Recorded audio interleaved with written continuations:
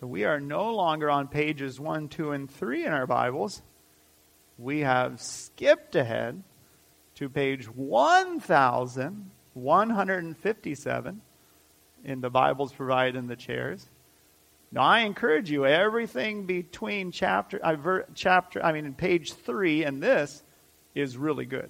So I encourage you to make sure to read it and study it. But we're focusing in now on the book of Ephesians. So I'm very excited to look at this letter. I'm also excited to focus in. The hope is, as we've looked at Genesis to get these foundations, this large picture of who God is and His purposes, my hope now, my prayer now, is that we will focus in and, Lord willing, go through this letter to the church in Ephesus, every verse, to focus in on each word, each phrase, and to see the wondrous truth of the glory of God's grace. The glory of God's grace. As we go through the book of Ephesians, we will learn that that is the purpose of everything. The purpose of everything. Now you know, as we go through the book of Ephesians, if anyone asks you, what is the meaning of life? Or why am I here? Or why does this happen? Or why does God allow that? Or you will now have the answer to all those questions. Isn't that exciting? You can just say this.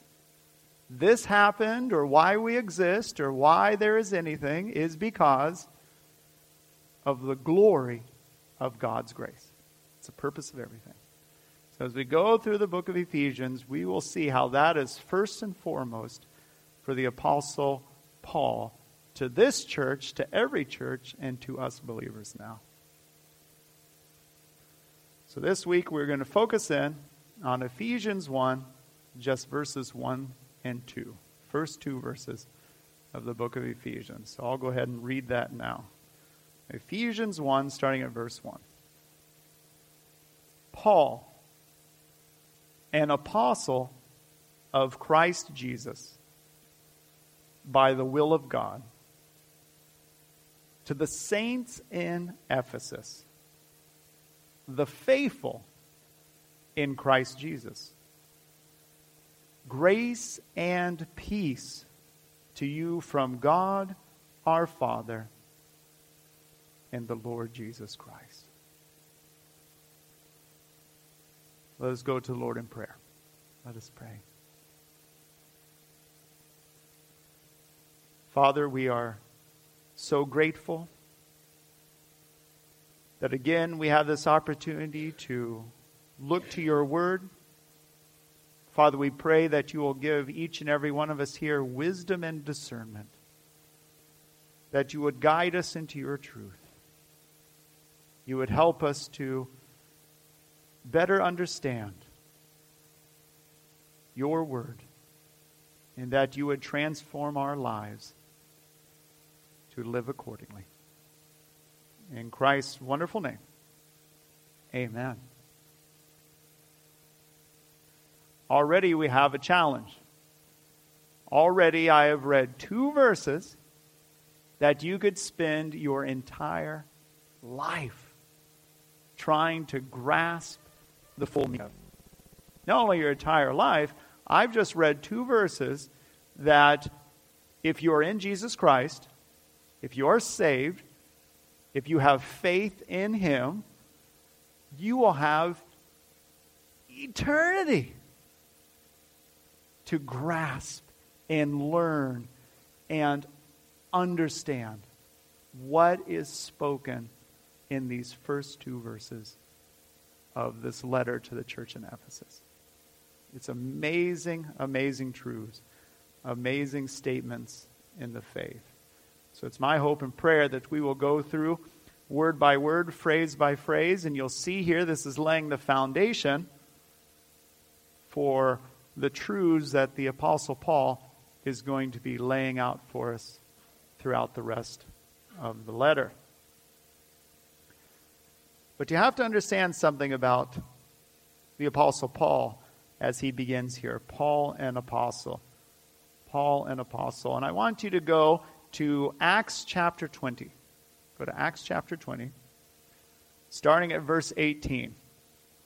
So here's a crucial little section of Scripture in Acts that's going to help us to understand Paul's heart, his passion, his desire, and the work that he carried out on behalf of Jesus Christ as an apostle with this church.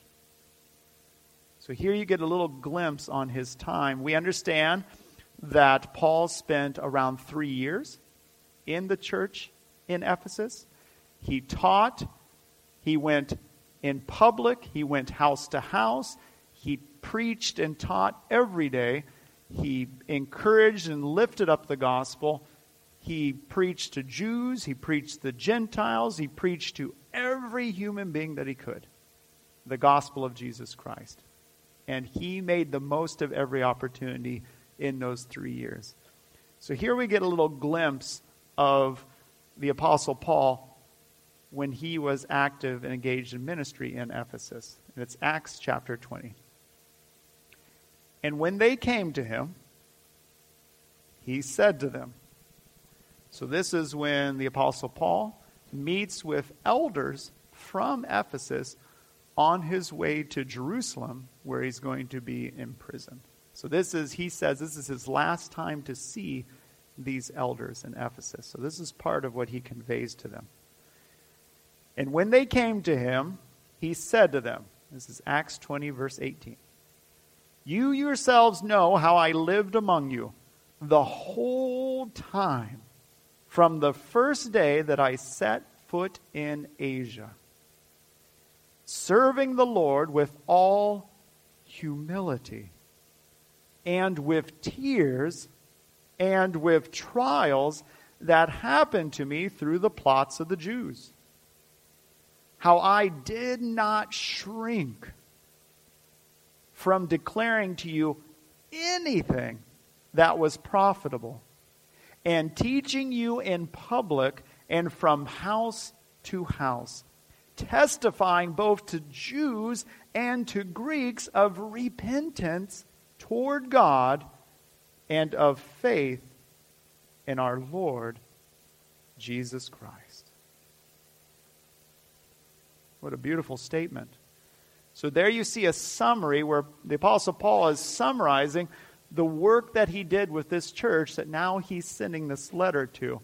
Now that he is in prison, Paul is in prison, and he's sending this letter to these people that every day in public, from house to house, whether it be to Jew or to Gentile, he lifted up the gospel of Jesus Christ. He preached repentance, that we are sinners, that we need salvation, that we cannot save ourselves. The law can't save us because none of us can obey the law completely. Our works cannot save us because any of our works done in and of ourselves and in our strength have mixed motives and are contaminated with sin. We can't obey the law perfectly. We can't earn our salvation with God because we cannot be perfect. Therefore, we need a Savior. So in verse 21, he says, he testified both to Jews and to Greeks of repentance toward God.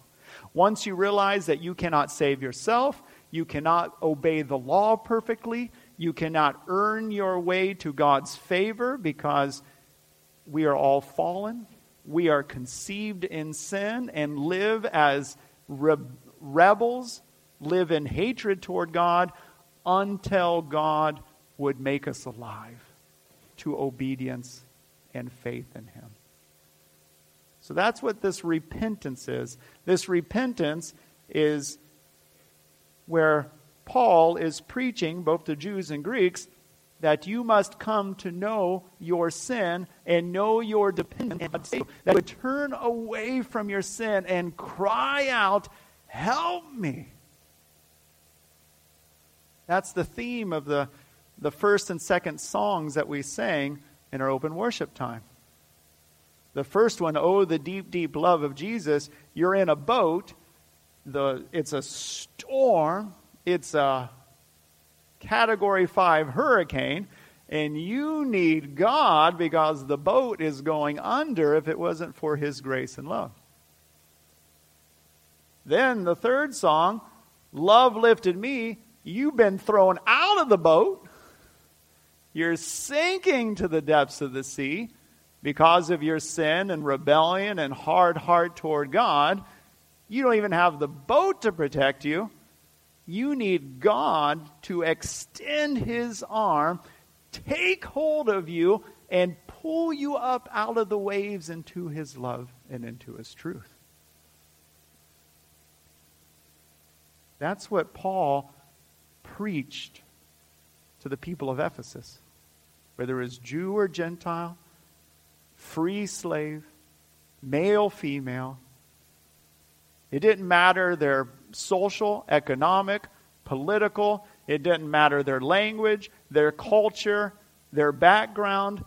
None of those things mattered. Why? Because there is one gospel for all people who ever have lived, are alive, and ever will live. Whether they're in Mississippi, whether they're in the Ukraine, it doesn't matter. It doesn't matter. Because everyone needs the one gospel. Jesus Christ, Him crucified, Him buried, Him raised again, and Him coming back. That's the gospel that every single person needs to hear. So that's that repentance toward God. Repentance, you cry out, "Lord, save me. Lord, I'm a dead, make me alive. Lord, help me." This is repentance. "Lord, I'm sorry for my sin. I'm sorry. I know that when I sin against you and you alone. Forgive me. Heal me. Save me." This is repentance. This is the cry of our hearts when we realize we're in trouble. And we are absolutely, completely dependent on what God has done in Jesus Christ and the power of the Holy Spirit to make us alive. So this is repentance. So verse 21 again, it says, "Testifying both to Jews and to Greeks of repentance toward God and of faith." Faith in our Lord Jesus Christ.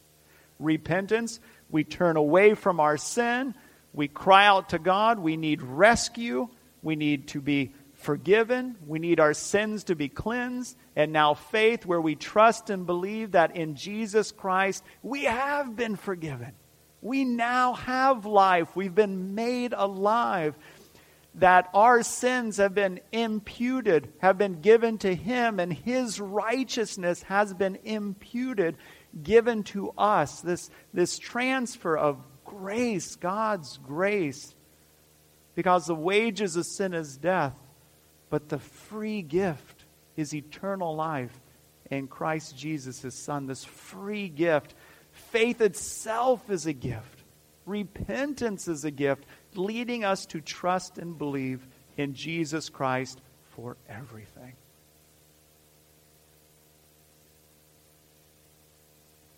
So that is the message.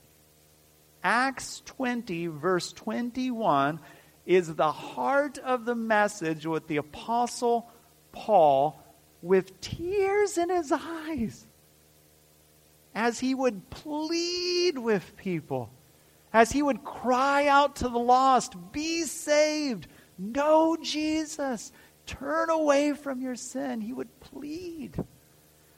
As he would he would cry out and reach out and build up believers as the church is growing and teach them the things of God and reach out to them. Always repentance and faith were lifted up. That was at the heart of the gospel, knowing what Jesus Christ accomplished on the cross. So if we understand that foundation of what the Apostle Paul shares was at the heart of his ministry for 3 years in Ephesus, that gives us a foundation as we now approach this letter to the Ephesians and understand how important each word and each phrase is as it points us to this gospel. As it points us to this gospel. So we see in the beginning, as we look at Ephesians chapter 1, verse 1, as I said here, and as many of Paul's letters, it begins with this phrase, Paul, an apostle. Paul, an apostle. You see this in Acts chapter 9. This is where in the book of Acts you see this moment where he's on his way to Damascus to destroy the people of God, to destroy the church. He is consumed with one thing, to rid the earth of the person and the work of the name of faith in Jesus Christ. So the Apostle Paul, at this time called Saul, his one passion, his one desire was to take down and destroy the name of Jesus Christ. And in his blindness to God's truth, he thought that was serving God. So he's on his way. But then as we know, Jesus Christ comes to him, blinds him so that he can see, knocks him down so that he can rise in the truth. And Jesus speaks to him these gracious words. Acts chapter 9, starting at verse 15. But the Lord said to him, go. As that's what apostle means, is sent one, ambassador, one who is sent out for a purpose. Go.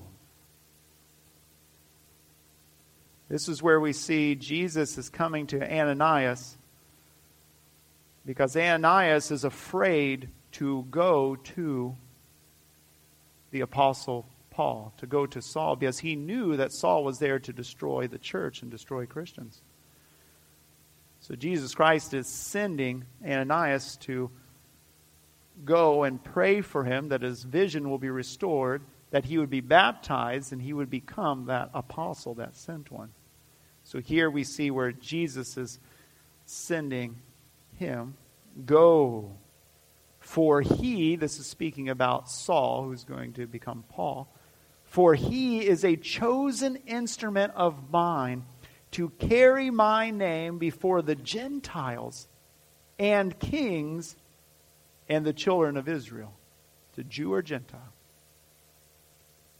For I will show him how much he must suffer for the sake of my name. So here we see Jesus Christ speaking to Ananias and speaking, therefore, to the whole church. This Saul, I have chosen. I have a purpose. I have a plan. According to the will of my Father, he will be my servant. He will be sent out, and he will give his life. He will pick up his cross, and he will suffer on behalf of the gospel so that all glory of God's grace is lifted up. We have to remember that. When Paul says Paul an apostle, Paul an ambassador, Paul one who is sent out by God, we have to remember that when Paul was on his way to Damascus, he had absolutely no desire, no interest, no wanting to follow and serve Jesus Christ. Absolutely none. He was completely dead to Jesus Christ. All he had was hatred toward Jesus Christ. All he wanted to do was destroy the people of God, to destroy the church of Jesus Christ. And Jesus Christ, wham, knocks him to the ground. Knocks down his pride, knocks down his rebellion, knocks down his hatred toward God. And when he rises up, humbled, Jesus calls to him and says, I have called you. You are mine, and you will serve me to give me glory. That's what it means when it says Paul, an apostle of Christ Jesus. The of Christ Jesus, of the Messiah, of the chosen one of God, of the Savior. Jesus is possession. Paul is an apostle not because he sought that out, not because that was his desire, but no, Jesus, who before the foundation of the world, Paul was chosen for this purpose before Paul was born. Jesus, who died on the cross to pay the debts for Paul's sins. Jesus owns Paul. Jesus is Paul's master. Jesus is Paul's Savior. Jesus is Paul's Lord. All Paul is a slave of Jesus Christ, who God in His grace has sent him out to serve Him. So you see the authority that God has given him. Paul, an apostle, an ambassador, a sent out one under Jesus Christ. You see the authority given to Paul in the utter, complete, humble service of Jesus Christ.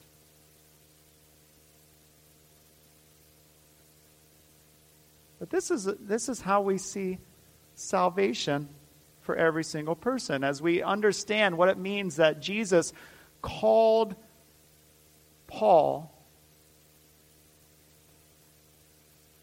we understand this. In Acts chapter 22, as Paul recounts when Jesus comes and meets him and saves him, he says this in Acts 22, verse 21. He says this.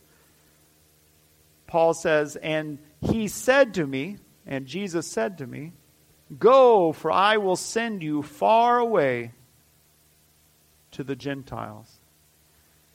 And again in Acts 26, where Paul is recounting this time of Jesus saving him and giving him eyes to see and calling him as an apostle, we see where he gives the most detail. Acts 26, starting at verse 15.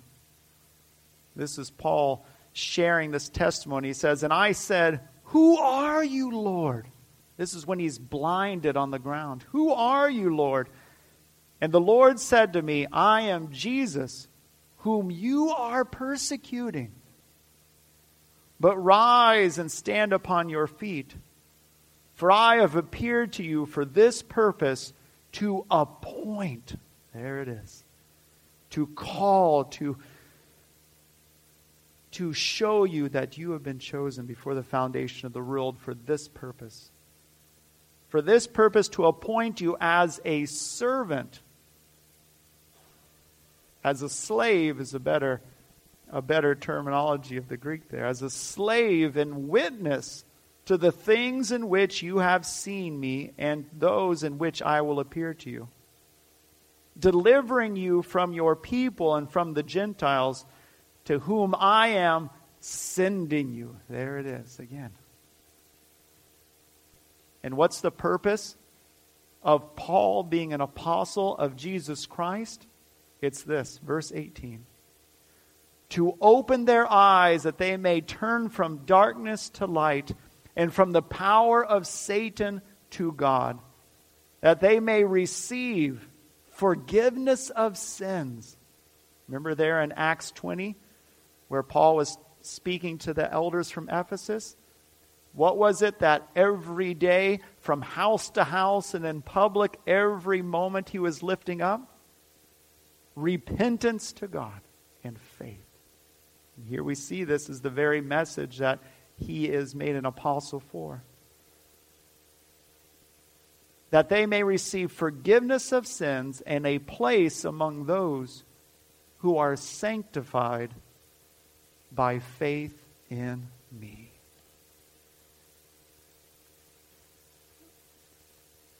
As we continue going through the letter to the church in Ephesus, we understand this main theme that lifts up, and it is God's sovereignty, His will, His power, His plan, His purpose.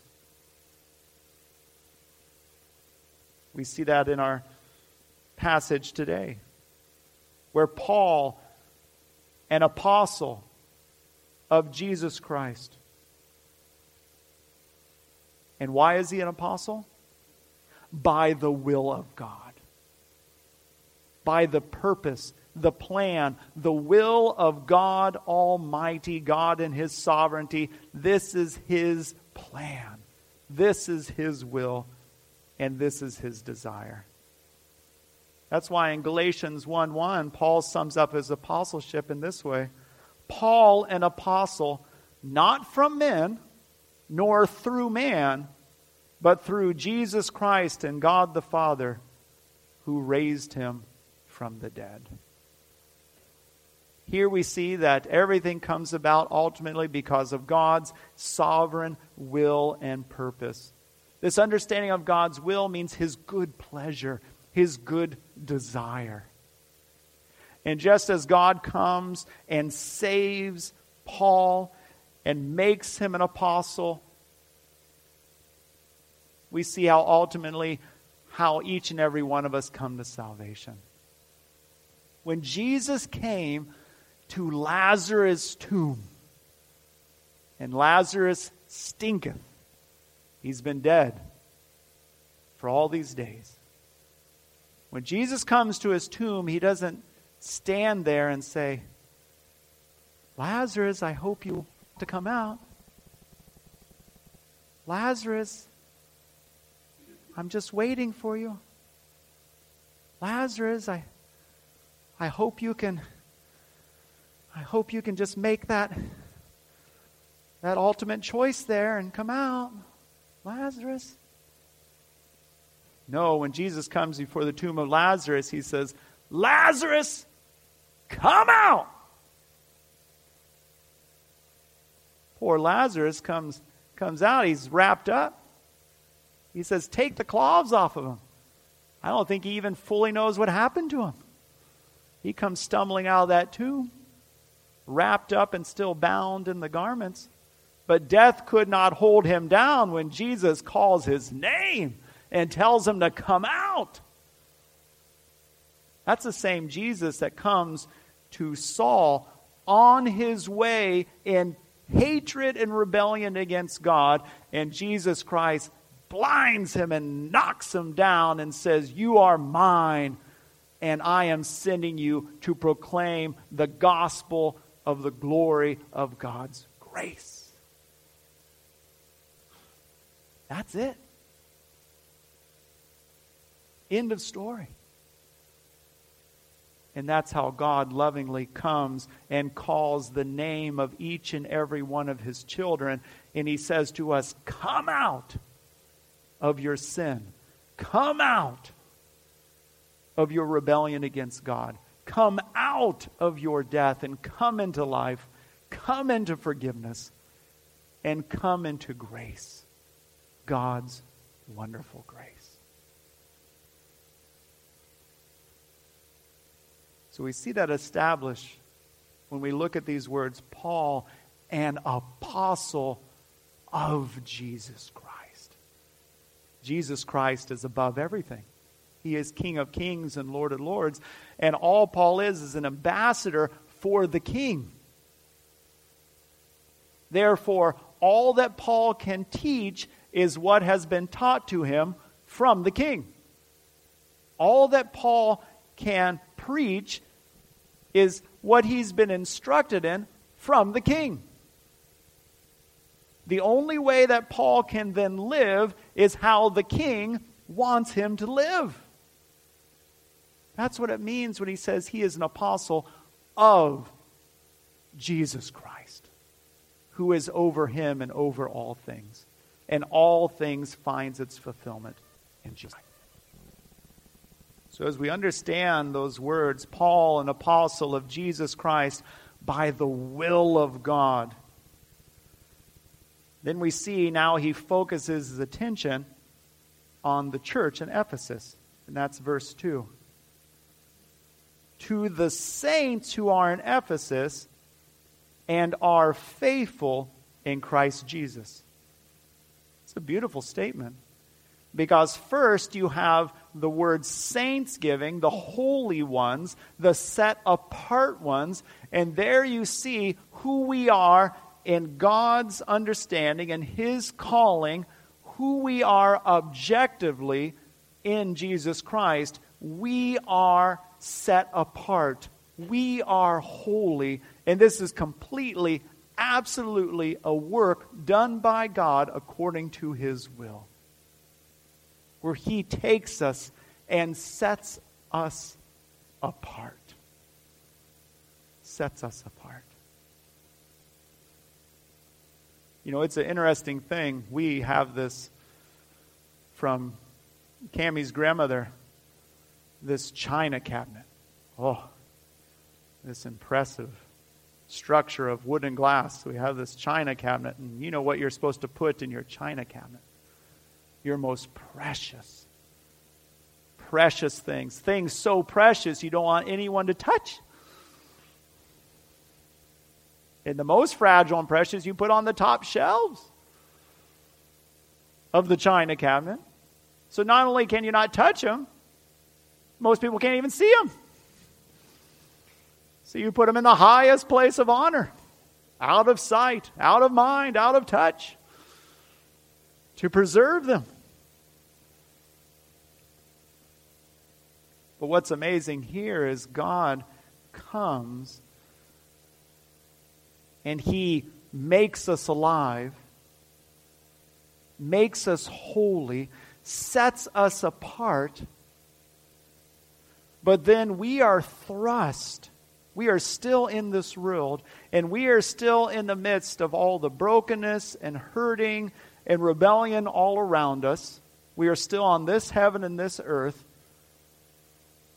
but we are to shine like stars in the midst of a crooked and wicked generation. That's how precious we are. But God sends us out throughout the world in the midst of all the common, ordinary things. But because we, though we are broken jars, have a treasure that is priceless within us, that is Jesus Christ. And we are to display that. So we are holy and set apart. Not to be locked away in the china cabinet, but to be used each and every day for the purposes of God.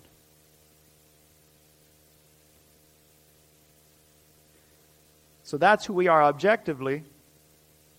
And then the second part of that, to the saints who are in Ephesus and are faithful.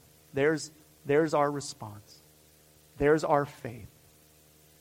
Who are faithful, who have faith in Jesus Christ, who respond in faith. We've been made alive to call out to God. Remember that message of repentance toward God and faith in Jesus Christ. So God sets us apart and He makes us alive so that we can respond in faith.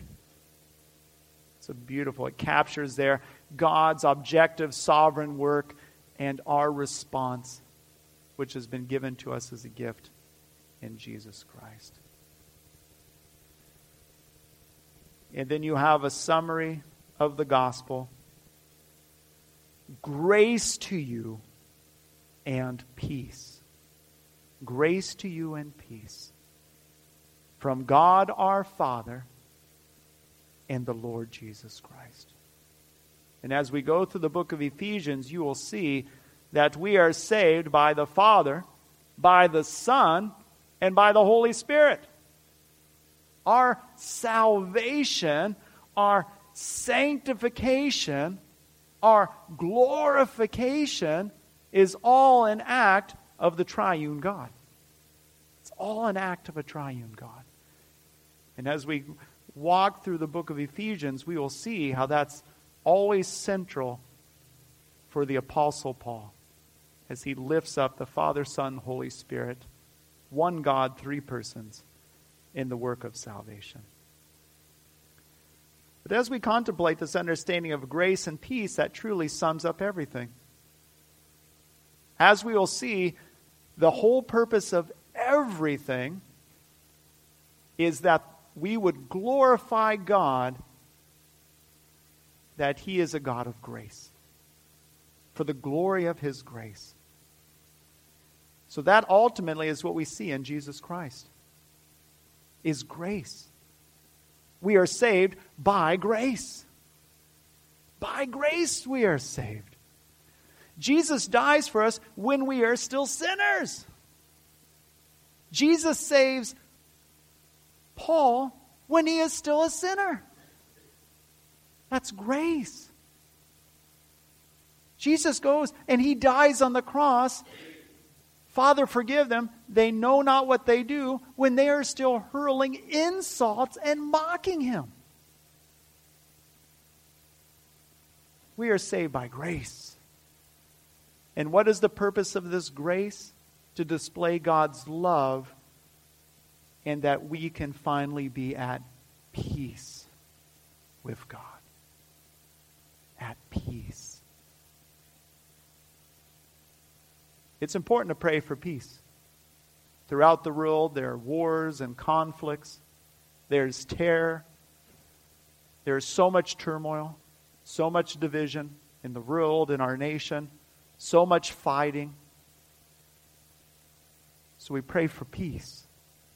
We pray for peace in the world. We pray for peace in our nation. We pray for peace in our families. We pray for peace in our marriages. We pray for peace with our children. We pray for peace with co-workers, with neighbors. It's good to pray for peace. We desire to have peace.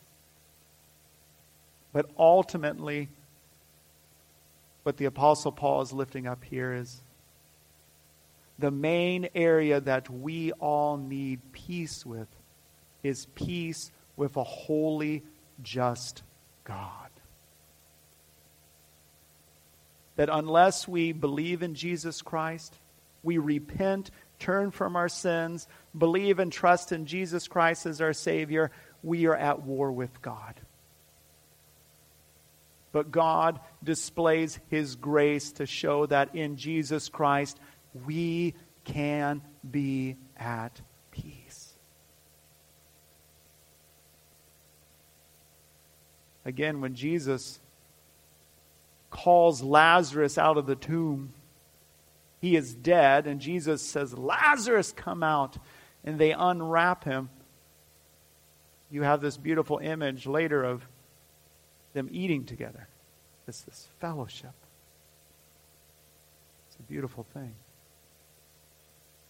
God saves us so that the glory of His grace is lifted up, His love is lifted up, and so that we can have peace with Him. And that is a peace that passes all understanding. So that's my hope and prayer for each and every one of us as we enter into this beautiful letter. God's Word, inspired, infallible, sufficient, and true. As we enter into this, we will see the gospel. We will know the gospel. And we will live the gospel. We will understand what it means that God has called us, made us alive in Jesus Christ, according to the will of God, so that we can give Him glory and we can give Him honor. God is a God of grace. And there is a way of peace, and it's Jesus Christ. Jesus Christ. Let us pray. Father, we thank you. We thank you for this wonderful letter to the church in Ephesus. Father, we pray that as we begin to enter into these words, that you will just guide us ever closer to you. That we would see you more clearly. That we would hear you more truly. And that you would use our thoughts, word, and actions to give glory to you and you alone.